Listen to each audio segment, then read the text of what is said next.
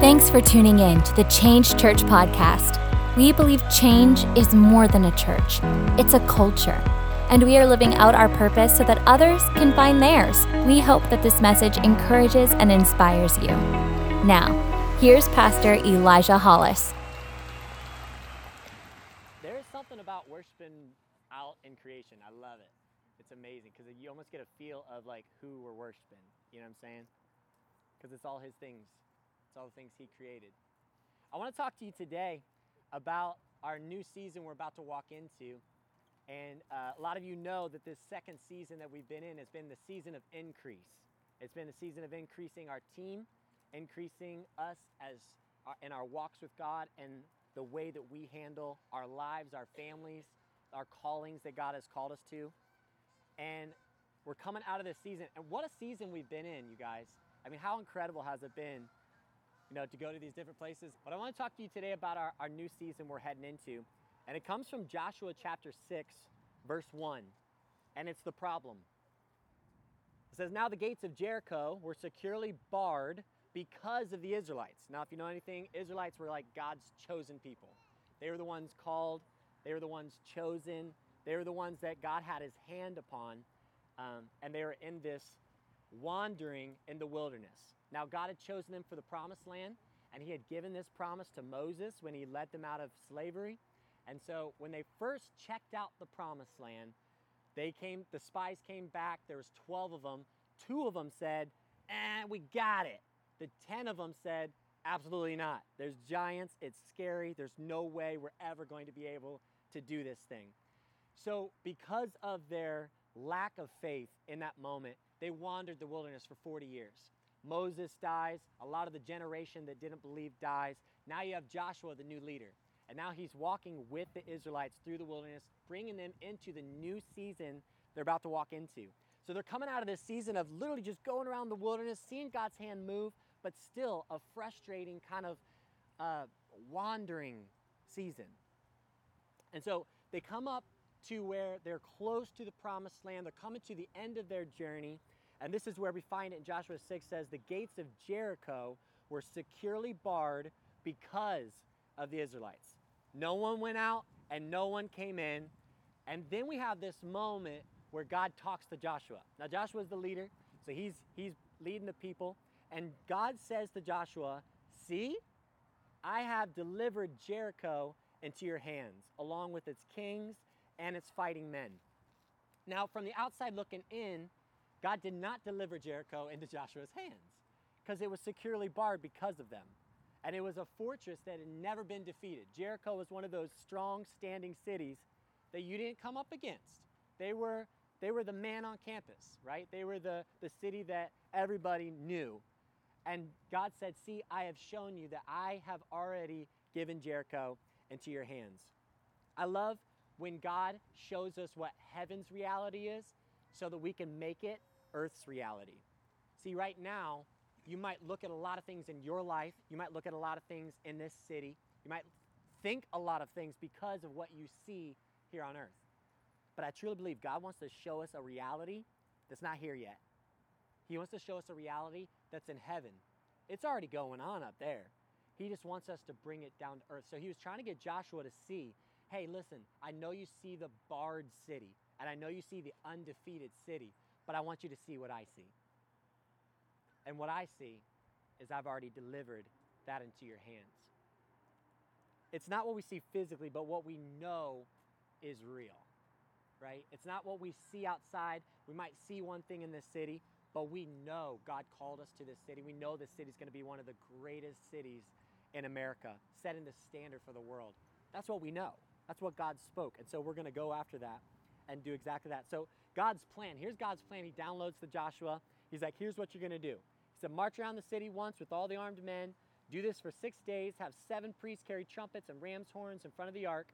On the 7th day, march around the city 7 times with the priests blowing the trumpets. When you hear them sound a long blast on the trumpets, they're doing their little rock concert, have the whole army give a loud shout. Then the wall of the city will collapse and the army will go up, everyone straight in. And I wonder Here's what I thought with that. I wonder how many of us have walls that we're walking around and we're wondering when they're gonna fall.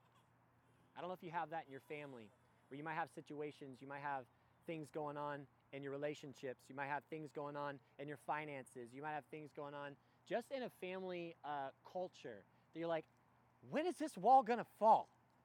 And God's telling you, walk around the wall because I got it. It's delivered, it's already yours. And a lot of times we can look at the purpose that God has us here for, but we see the present, and the present doesn't match the purpose. I don't know if any of you are ever frustrated with that. You know God called you to something, but you're looking at the wall, and you're walking around the wall, and you're thinking to yourself, God, I know you called me for better things than this, but I'm walking around a wall, the thing that's holding me back from my promised land. And that's where they are, 6 times around, every day for 6 days, walking around. Don't say a thing, you guys just walk. And that's what we've been doing. We've been walking. We're meeting here, we've been getting ourselves ready, because we know what's coming. We know what God spoke. We know the purpose he has us here for. We know the plan that's coming. We know what heaven's reality is. And so we walk, and we listen, and we're tuning our ears into heaven. We're tuning our ears into what God has called us to do. But it's frustrating. Let's be real. It's frustrating when you don't see the hand of God work in your timing. I don't know about you, but that ticks me off sometimes. I'm like, really? Could we just get it done now? But when you start to tune into God, you understand his plans are so much better than yours. And actually his timing is more perfect than yours. And the things that you thought were so perfectly aligned in your schedule and your calendar didn't work out to your calendar, but God had a plan that was far beyond even what you could understand. And now you see it. And so we find them walking around this wall. God's plan didn't make sense in human thinking process, but it goes and it takes us into the supernatural intervention to make it a reality. You know, Ane, if you know my daughter, she's about 2 feet tall, and her hair is 3 feet tall. So like she's super petite, super cutie patootie, but she cannot reach anything on the counter. She can't reach. I mean, she's tippy toes to even touch the counter. I mean, she's a tiny little girl, and to get anything on the counter is impossible in her little world. But if she gets someone involved that can get up there, all of a sudden, what's impossible for her becomes possible. And Zion, he's a little taller. Actually, he's a lot taller because he's my boy. But he has learned how to climb on top of the counters and get anything he wants. So he started a business called Zion's Breakfast Bar. And in the morning, he gets breakfast for all of us. So he gets all the stools out, he climbs up, gets the cereal out, he gives us all breakfast in bed. It's amazing. It's incredible. So we get dry cereal. Sometimes we'll get toppings on the cereal. He'll have graham crackers crushed up or marshmallows all twinkled in there. Like it's amazing. It's so creative. But now Ane's boundaries are all of a sudden expanded. Now she can get whatever she needs if she gets Zion involved. So she'll have Zion get her a cup for a drink. She'll have Zion get her some food, because this girl eats 24/7. And we'll come down and we'll see all this food on the counter. We're like, what's going on? And Zion's like, well, Ane was hungry. Like, she needed food. But it's amazing what happens when we get God involved in our situations, because what's impossible for us all of a sudden becomes possible. And everything that we're straining and doing everything in our human ability, and you see it so much in the world. You see everybody of influence trying to do all these things in their human ability. And a lot of times you come up to a wall because you can't do it. You can only do so much in your human ability. But when you get God involved, that's when the possibilities open up. And so we keep reading. This is the 7th day, okay? So they've been marching around 6 days, 6 times a day. They're marching around this wall. And can you imagine the naysayers that were talking to them while they're walking around their wall that's securely barred? Can you imagine what's being shouted over the wall? What you guys doing? You think you're really gonna take us down? You getting your power walk on, you know? You're working your glutes and all that? Like, what you doing? Can you imagine the naysayers? They're like, keep trying. Go ahead, keep trying. Keep trying. I wonder how many naysayers have spoken into you and got you veered off a little bit. You think, well, maybe I can't. Maybe I can't do this. Maybe this isn't something that I'm designed for. Maybe it's too much for me. But then you see on the seventh day. On the seventh day, they got up at daybreak. They couldn't even wait. Daybreak, they're like, let's hit this. This is it. Marched around the city 7 times in the same manner, around, except on that day, they circled the city 7 times instead of 6. Can I tell you, it might take one more time around that wall. And you might give up just a little too quickly, but don't stop at 6. Okay? It's going to take one more time around. So this time they did it 7 times because that's what God told them to do. When the priest sounded the trumpet blast, Joshua commanded the army, shout, for the Lord has given you the city. Now, my word in the city doesn't mean as much as Adam's word as a police officer, okay? Why? Because he's a police officer. He carries an authority with him that I don't carry. A lot of us couldn't go to somebody and say, excuse me, I'm gonna need you to stop. I need to search your property, right? But Adam carries with him a badge and an authority. And I love it because Adam's authority doesn't come from him. It comes from a higher power, right? It comes from the state putting their okay on him to say, he carries our authority, what he says goes. And a lot of us, we carry that same authority with God. When we walk in, we don't walk in our own authority because that would be silly for us to come in here and say, we're going to change this city because we're just so awesome. Look at us. Like, we're amazing. No, that's not what it is. And Joshua, the same thing. When they walked around that city and they said, we're going to shout for the victory, they weren't shouting because Israel was incredible and they were just going to take down the city by themselves. No, they knew there was a higher power that gave them authority to come and take the land, right? They were here to bring victory. And so Joshua 6, verse 20 says, when the trumpet sounded, the army shouted, and at the sound of the trumpet, when the men gave a loud shout, the wall collapsed, so everyone charged straight in, and they took the city. I love that scripture. I love it. But don't you know that before taking the city, you got to shout in faith? I don't know where you are right now in your life, you know, what's going on in you, that there's some things that look a little bit out of your control, but God's calling you to shout in faith. Shout for the victory. Shout for the victory. I'm wondering what things in your kids do you need to start shouting for the victory? We're claiming some victories right now. We're claiming some victories in pregnancies. We're claiming it. We're claiming it because we understand that God has called us to this. He's called us to live this way. He's called us for a purpose. He's called us for this. And you need to start shouting some victories.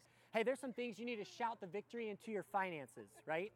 A lot of us, we are run by our finances.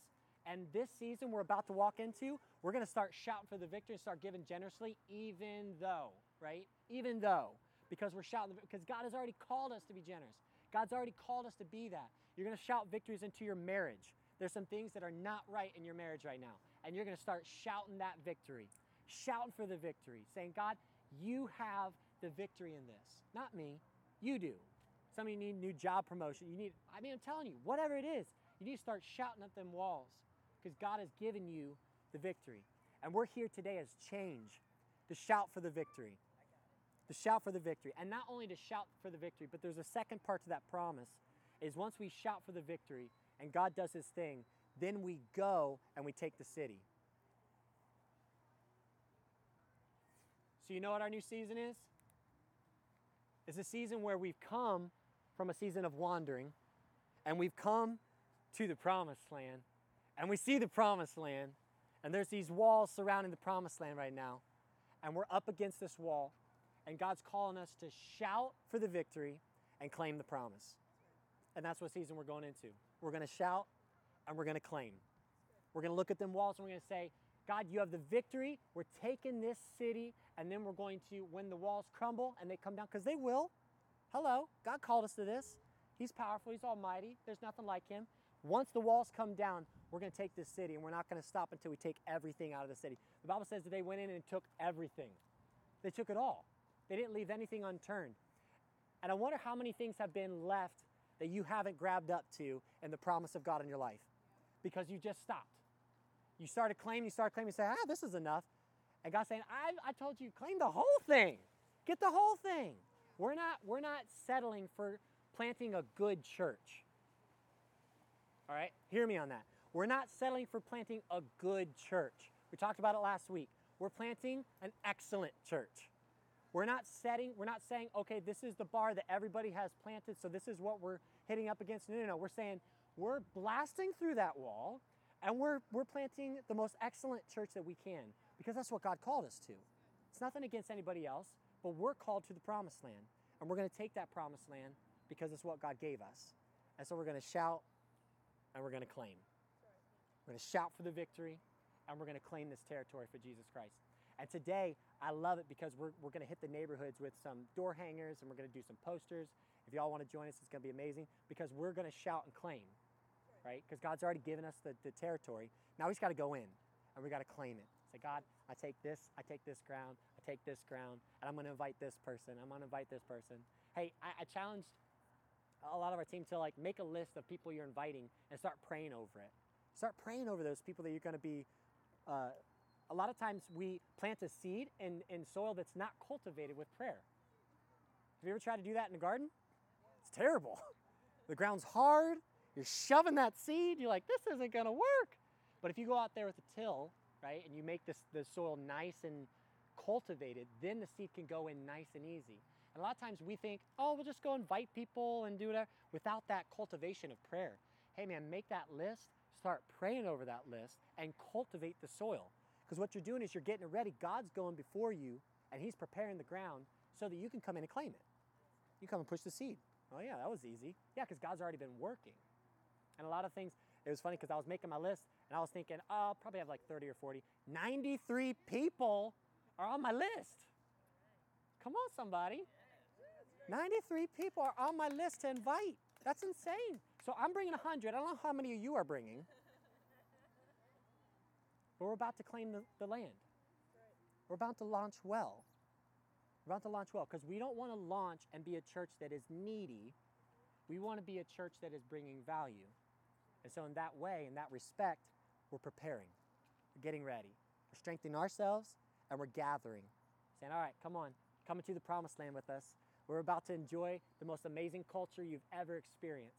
We're about to enjoy the experience of God's presence. We're about to get His joy, His love, doing life together, that strength that is bonded between us as a team and as we go into this.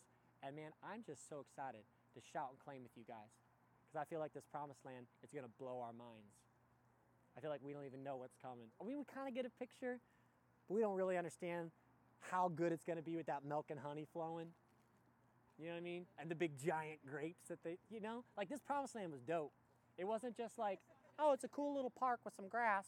It was like the biggest grapes they've ever seen in their entire life.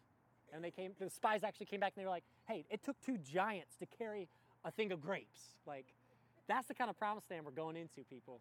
We're going into something we're going to be blown away and say, I've never even seen church happen like this. I've never even seen a city culture happen like this. I've never seen city transformation take place like this. That's what we're going to go experience. But right now, we're standing at the wall, and so I challenge us as a team. Let's start shouting and claiming. At Change Church, we believe in doing life together. If you want to connect with us, you can visit us online at thisischange.org or any social media platform at thisischangephl. Thanks for joining us, and have an amazing week.